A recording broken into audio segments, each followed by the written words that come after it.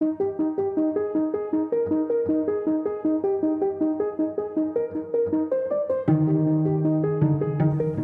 to Beyond the Nest, University of Minnesota Rochester's alumni podcast. I'm Marco Lance, UMR Director of Alumni Development Relationships.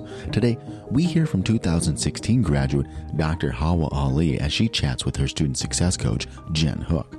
The two talk about discovering UMR, the importance of mentorship, the experience of medical school, and advice for students pursuing medicine. Following her time at UMR, Dr. Ali completed a gap year as a post-bac research scientist at Mayo Clinic, graduated from the University of Minnesota Medical School, and is now an otolaryngology head and neck surgery resident at the Mayo Clinic in Rochester, Minnesota.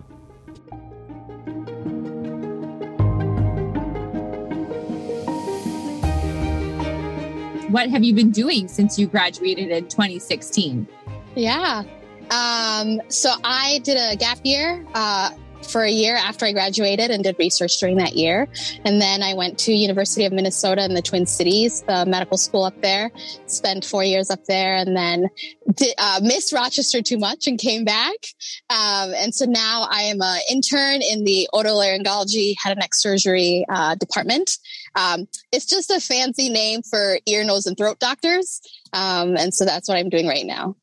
You said it just so nicely, just rolled naturally. Off your tongue. Yeah. Have you practiced saying that word a few times now? Oh, when you interview at all these places and have to tell them why you want to be one of them, you have to know the name. You figure it out. Exactly. Well, I love that kind of quick overview. Let's maybe jump back in time because long ago you were a high school student and you decided to come to UMR. Walk me through that choice and that decision. How did you end up at the University of Minnesota Rochester? Yeah. So I grew up in Rochester and had just heard about this new college that was starting out and was probably 3 years in when I was considering going to UMR. And I think I told you this story, Jen, but it was a really funny story because my mom told me there was a university. And I was like, no, there isn't one, can't be. I thought she was just trying to coax me into staying in Rochester. And so I did a little bit of research and quickly learned that this was a health science school. At the time, I wanted to do something in medicine and in health science. And I didn't really know what that meant for me. And so I wanted to be at a place where I felt like the school and the professors really wanted to support my pathway, regardless of where I ended up. So I was looking really for good education and support in being able to kind of pursue whatever avenue I found myself interested in. And then of course there's the attraction of Mayo Clinic and doing research. And so that's, for me was another thing that really kind of sold me into staying. But honestly, it was the people. I came and did I don't remember what it's called anymore, but when you come and you visit the school and meet some of the professors and the students, and I just felt like people were really supported at UMR. And there was something special about the Ask Me Whatever Question Center. I don't remember what it's called anymore. But Just Ask, yes. Just Ask, yes. As you are aware, I spent a lot of time there. And I think for me, that really sold me as a high schooler and coming to UMR. Oh yeah. No, I was just going to say, if you could tell us a little bit about maybe some of what you consider the most impactful experiences that you had while you were a student at UMR. Yeah. I think for me, really, the academic rigor of UMR just made me a more confident student. Coming in from high school, I was under the perception that I wasn't a good test taker and was kind of an average student. And I think I really was, but coming to UMR, I felt like my professors really pushed me and challenged me to work harder, study better, study smarter. And I think that people really taught me how to thrive as a student. And I think the Just Ask Center was really a big part of that because I felt like people were open to helping me kind of figure out what I knew and what I didn't know instead of just saying, too bad, go learn this lecture and come back. So I think learning how to thrive in an academically rigorous place was one of the biggest things I took away from UMR. And then the other thing for me was I just didn't know I was interested in research. And, UMR opened that opportunity for me to find people to work with at Mayo through kind of the work study process and some research projects that I did with some of the professors there. And that really kind of opened up my academic career for me. And so those are really the two big things, the two big highlights I take away from my time at UMR. And then the people, like I loved being your student. I know that there was a lot of tears in your office. But I think it was like growing pains, and I felt like there was plenty of support in that process for people to both be like a good listening ear, but also like objectively tell me like, yeah, you can do this, or no, you should reconsider this, And so I felt like there was a really good balance in that. Oh, how funny. I recall you being in my office your first year, and you're like, I don't want to use the word easy, but so far it's okay. And then I remember sophomore year you saying, okay, it's hard now. Yeah. I did a lot of crying sophomore year. But I'm glad to hear that you felt, that there was support in place to help you. Because my guess is it got harder in medical school. Mm-hmm. Yeah. Is that accurate? Yes. And honestly, I think that I learned from UMR that it's really about putting in the work, putting in the time. And that nothing really was beyond my understanding. It just meant that I just needed to find a person who could explain it to me better, something that could teach it to me better, and then put in the work, And I think the Just Ask Center for me really did that and taught me those skills. I love how you describe those relationships and how important those relationships were in your learning. You had a lot of mentors, I think, throughout your undergraduate career. So I'm just curious if you can speak a little bit to the power of mentors in your life, both sort of when you were an undergrad, but how you've built a professional network now that have gone through medical school, and in your residency experience now, sort of, what does that feel like to you? Yeah. I'm a true believer in mentorship. I think that mentorship really opens up doors that you didn't even know existed. And I learned how to build really good mentors at UMR because I felt that there's a tiered kind of way I think about mentors. There's the people who are, a year or two ahead of you who kind of are going through the same thing as you are and can tell you how to get through your day-to-day stuff. So those are your peer mentors. There's the people who are in the next stage, the people who are in med school or in grad school, that you can talk to figure out how to kind of how to kind of figure out how to get to your next step. And then there are people who kind of are your big picture mentors, who help you kind of figure out where your roadblocks are, what skills you need to get to the next stage. And I felt that at UMR, I was able to kind of learn that one, I needed all those types of mentors, but two, have access to them. And so my classmates and the people, the class years or above me were really great mentors to me in terms of the TAs were really good at telling you, this is what you need to do to study for this class. This is what you need to do to, succeed, etc. And then there was, you who I could come to and be like, I need to go to med school. Or I need to do this. How do I get there? And, you did a really good job of just helping me figure out what is the big picture and how do I get there? And then I had amazing professors like Dr. Costco and Dr. Pratt-Racina who really helped me kind of from a big picture understand what are your goals? Where do you want to go? How can we help you get there? And so when I went to med school, I frantically tried to build a similar network. And I think that because it was a bigger school, it was a little bit harder, but eventually with the skills that I had learned, I was able to do, to kind of build a similar structure. And so that's kind of one of the biggest lessons I've taken away from mentorship is just, you have to ask, you have to, take the courage to ask people and tell them, what you're struggling with, where you want to go and let them help you. So does that exist in your world now as a medical resident? I mean, you're in this very interesting place, right? Post school, but still in training. And I mean, do you feel like you have that mentorship support now as a resident? Yeah. So I'm pretty early. So the program is 5 years. And I think slowly I've started to kind of find people who can fit into those pieces. Of course, my co-residents are really great and they're people who I look to be like, how do I get through the day-to-day things now? And then there are some faculty members in our program who are fantastic, who I like gravitate towards and are very open to mentoring me. But I think at the beginning of every stage, you're kind of like rebuilding that network. But I have no doubt that, I'll find those people and be able to, kind of get to the next step. And you always, you kind of have to continue to build those other relationships you had in the past too, because those people still serve a purpose, and can still be lifelong mentors, even if you kind of pass that stage. Oh, that's beautiful.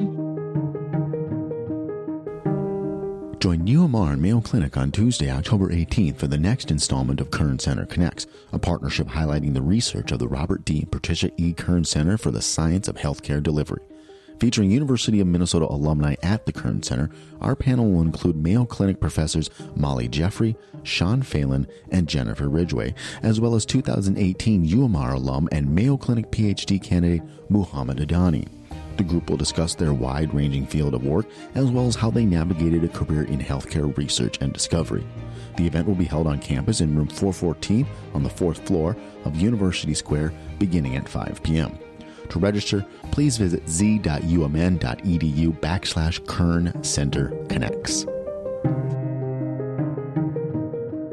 Yeah, I definitely like community engagement and kind of, I think in a bigger picture, kind of social justice is a big part of my interests. And then I learned very quickly that I love research and really get really nerdy about small intricate pathways and, clinical research. And so in med school, especially in the first 2 years, I found it a little bit hard to maintain both of those two things at the same time with med school going on. And so I think my community engagement interest kind of took a little bit of a backseat. I was still kind of engaged in mentorship of underrepresented minorities and things like that, but being out in the community kind of had to wait a little bit. But when I was doing my 3rd and 4th year of medical school, honestly, those experiences that I had with community engagement made my patient interactions more enriching. And so every once in a while, there'd be a Somali auntie who'd be like, wait, you're like a medical student? Or, a young Somali girl who's like, wait, you're going to be a doctor? And for me, it was just so fulfilling to see that. And to know that even if I wasn't actively out in the community in a way where it's in a free clinic or things like that, I was still part of the community. I was still making a difference by just existing in that space. And then I tried really hard to maintain my relationship with the Somali Health Advisory Committee, which I had built kind of in undergrad, see if there was ways that I could help. And I continued some of my health disparities research as well into medical school. And then when I was deciding on what I wanted to do in kind of my specialty, that was where it felt like I kind of had to choose. Because I think surgery I wouldn't say hard, but I think you have to be a little bit more innovative to fit community engagement into a surgical career. And I think that people are now, I think surgeons and people in general are now kind of more open to trying to implement that. I think the easiest way that I saw kind of community engagement fitting into my surgical career was picking a specialty where I felt like we still kind of served as a primary care environment, but also we got to do a lot of surgery. And so I felt like things like urology, ENT, those specialties or OB would be a little bit easier to kind of build those experiences in within a career. And I just fell in love with ENT and felt that if and when I do get the chance to do community engagement in ENT, it's really easy with oral health screenings and cancer screening. And so one of the main reasons, of course, I love Rochester and I think Mayo Clinic is an amazing place to train. But one of the main things I love about our program is we have one of our attendings is working on a community health clinic that she just got funded for oral cancer screenings and head and neck cancer screenings within the community. And so that's something that I'm really super excited to get involved with. So I think one of the reasons why I picked ENT was mainly because I felt like it was easier to do community engagement. And of course, you can always do research in medicine. So that was an easy one. So I came to medical school thinking I was going to be a primary care doctor, mainly because I thought the best way to serve the community was in primary care, to be out kind of in the front lines. Yeah. When I was in medical school, I felt like I just gravitated towards the way surgeons fixed problems. For me, it was hard for me to kind of grasp the long-term benefit of someone in terms of the work that we were doing every day. So if somebody came in and their blood pressure was still uncontrolled, even like, the fifth, sixth time that you're seeing them, I just felt defeated, and I didn't feel like I was like doing something meaningful, as horrible as that sounds. And I felt that there was something definitive about seeing someone saying, this is your problem, this is what I can do about it, this is kind of our plan. And so I think once I kind of realized that was like how I wanted to help people, then I started kind of searching in surgery what the specialties were. And something about ENT for me, the ENT, I think, allows you to see patients when they're brand new, like few days old, all the way to when someone's dying, because we deal with the airway, with the ears. It's everything from, they say, the pleura to the dura, so clavicles to the brain. We just don't do anything with neurosurgery. But I felt like I wasn't giving up a set of patients by picking ENT. For example, if you picked urology, it's a little bit harder to serve women, but you could still do that. Or, if you picked like ped surgery, you were only dealing with children, where I felt like in ENT, I was dealing with everyone, and people could come with me with a simple thing as like, I have this cough and I can't get it to go away, to, I have stage 4 cancer, and you're well equipped to deal with those things. And the surgeries in ENT are just amazing and life-changing. We can build someone a new jaw, or, do facial plastic surgery and do a facelift, so it's do sinus surgery, help with, skull-based surgery, things like that. And I felt like I wasn't really giving up any part of medicine by doing ENT. I felt like I was just subspecializing. Yeah. And so do you think, like, from viewing your classmates, I mean, is this something people just figure out, right? Like, I think I've read like 10% of students end up doing what they think they're going to do. So you just figure it out through your rotations. Is that kind of what the process was like for you? Sort of. I think that the thing that makes a big difference is mentorship. And I was, again, very lucky. So I had this general surgeon who was a transplant surgeon who was an amazing mentor to me, but I could not see myself doing what he did. I was like, I need to be around my family and I can't work like this all the time. It's really cool what you do. And so I kind of searched out different subspecialties and felt that the ENT department was just more welcoming and really believed in kind of what I wanted for my career to look like, and felt like that was needed in ENT, and felt like I could contribute to the specialty. And a lot really, I think that really impacts people's decisions way more than just kind of what they're interested in. I think a lot of people who go into medical school have very broad interests, and a lot of us can be pretty much anything. And the people who kind of latch onto you early on really have a huge impact on kind of where you end up. So I think that mentorship really has a big impact, but again, you can't if you hate the OR, it doesn't matter if your mentor is fantastic, you just hate it. It's the same thing. If you can't be in clinic every day for the rest of your life, you kind of figure that out. Yeah. Well, that's great advice. UMR would like to hear from you. Please visit this episode's show notes for how to connect and share your UMR journey.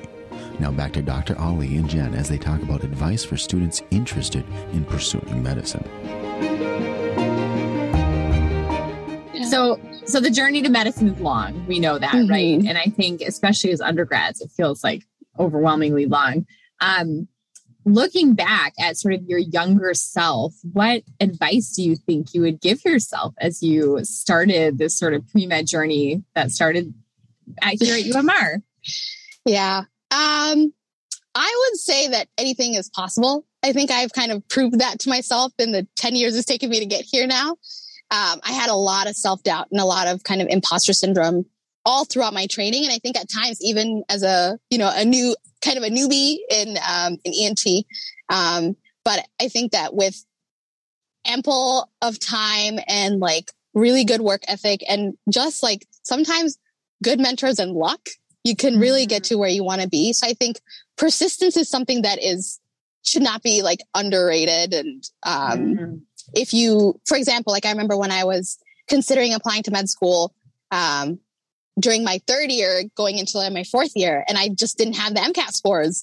And we had this conversation where it was like, should you do DO or should you do MD and things like that? And I think that from that experience, I had learned that like sometimes, and you said this to me where you were like, you just need more time, and like an extra year can make a big difference for you. And at that time I was like, no, I can't, like, I don't have an extra year in me. But a year is really nothing in the grand scheme of things, in the grand scheme of your goals and your careers. And if it takes you a year to get to where you want to go, then take the year and just kind of, I think you kind of have to be a little bit headstrong and persist, but also like asking people for help. I think those two things have really helped me get a lot further than I had ever anticipated. Yeah. I'm so glad you I have very vivid memories how that conversation where you're like, I can't take more time. And then by the end of the appointment, you were like, I'm going to take more time. Right? Yeah. You sort of like arrived at this moment. So, I think that decision of taking that gap year, that growth year is something that a lot of students struggle with in their pre-med journey. And like ultimately you decided to take it. What do you think that year, I'm totally coming out with my bias here. I'm a big fan of the extra year, right? Or maybe even years for some folks. Yeah. But what do you think for you that extra year gave you the time to do? Yeah. I look fondly at that year. I loved that year. In that time I like did research and, still like worked on my application, and I felt like I had a much stronger application from that experience. Something about like an extra year to be able to really sit down and really think about, why are you doing this? Like I could get a really good job and like live, a semi-easier life, at least for like the next like 10 years, while I'm in training, if I had like picked something else, and still be fulfilled. And I think that there are options out there. And when I was the type of student who was like very much like, I only have this one focus and I'm only going that way. And I think the year really forced me to sit down and really think about, is this like what I want to do? And what is that going to mean for me kind of in the future? I also in that time, like had my son and was like a mom for a year and hung out at home. And it was amazing. I loved that year. And I now, as when I see people with like really amazing skills, you meet really talented people in medicine. And some of my peers took 2, 3, 4 years to like travel the world or get a master's in something else. And those things really like come up later on when they're thinking about how to kind of enrich their careers. There's a lot of people that I went to school with who did like narrative medicine and all these other things because they were writers and took time to foster that while not in school. So I think the couple of years in between undergrad and med school are really like fantastic years to explore anything else that you want to do besides medicine. I think you come back to med school just like fresher and like have a purpose. It makes those days a little bit easier. Yeah. Definitely. That's such beautiful advice. Yeah. And I'm so glad you brought up your beautiful son who's in kindergarten now. Yeah, he's big. I'm always shocked. I'm like, oh wow, you know that word? Yeah, you do those things. Yeah. How does it feel balancing a life as a mom and as a very, very busy physician in training? Yeah. What is life like for you? Life is busy, but busy is good. I have a wonderful family who has really supported me in this entire process. When I was in medical school, like my family, I could have honestly, if I needed to drop everything and do whatever I needed to do for school, my family was ready to do that for me. And so I'm really blessed to have them. And so they kind of made that experience easier. And now being in Rochester, like, that's what they do. You know, I'm like, okay, please help me get through this. My family also like, sorry, I lost my train of thought there. Okay. The thing I loved about being a mom in medical school was I felt like it gave me a little bit more of a purpose than maybe some of my peers. And maybe that's just my bias. I felt like I connected with people a little bit better. Mainly because, like, for example, when I was on peds, I like knew what it meant to be those parents, you know, in that space. And I was like, I like get it. You're this like nervous parent and you're nervous because this is your kid. And I like completely can bond with you emotionally right now. I have one of those. Right, exactly. And I was like, if I was in your shoes, I would be even more disruptive, you know?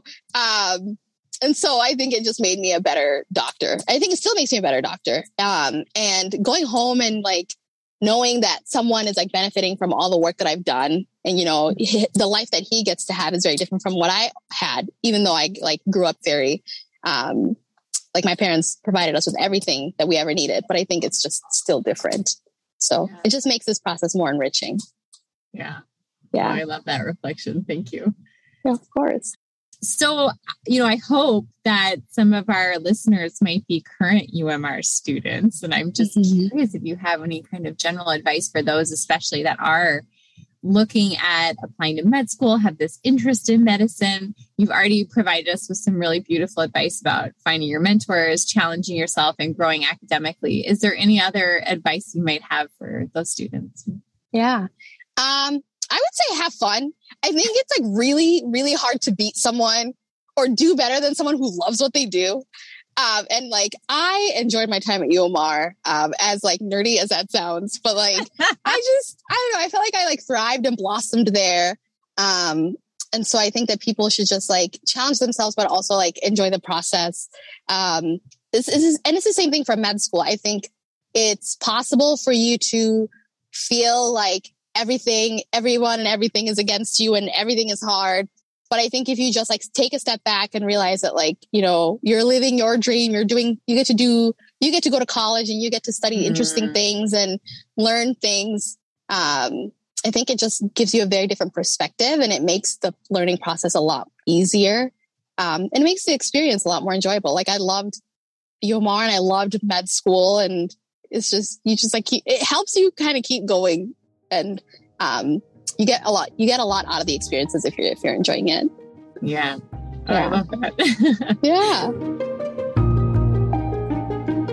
Thank you to Dr. Ali and Jen for an illuminating conversation, and thank you for listening to Beyond the Nest, UMR's alumni podcast. Beyond the Nest is produced by UMR Alumni Relations and edited by Marshall Saunders with Minnesota Podcasting. We'll be back next month with a special State of the Campus episode featuring UMR Chancellor Lori Carroll and Rochester Student Association President Patricia Hernandez. Until then, toodaloo.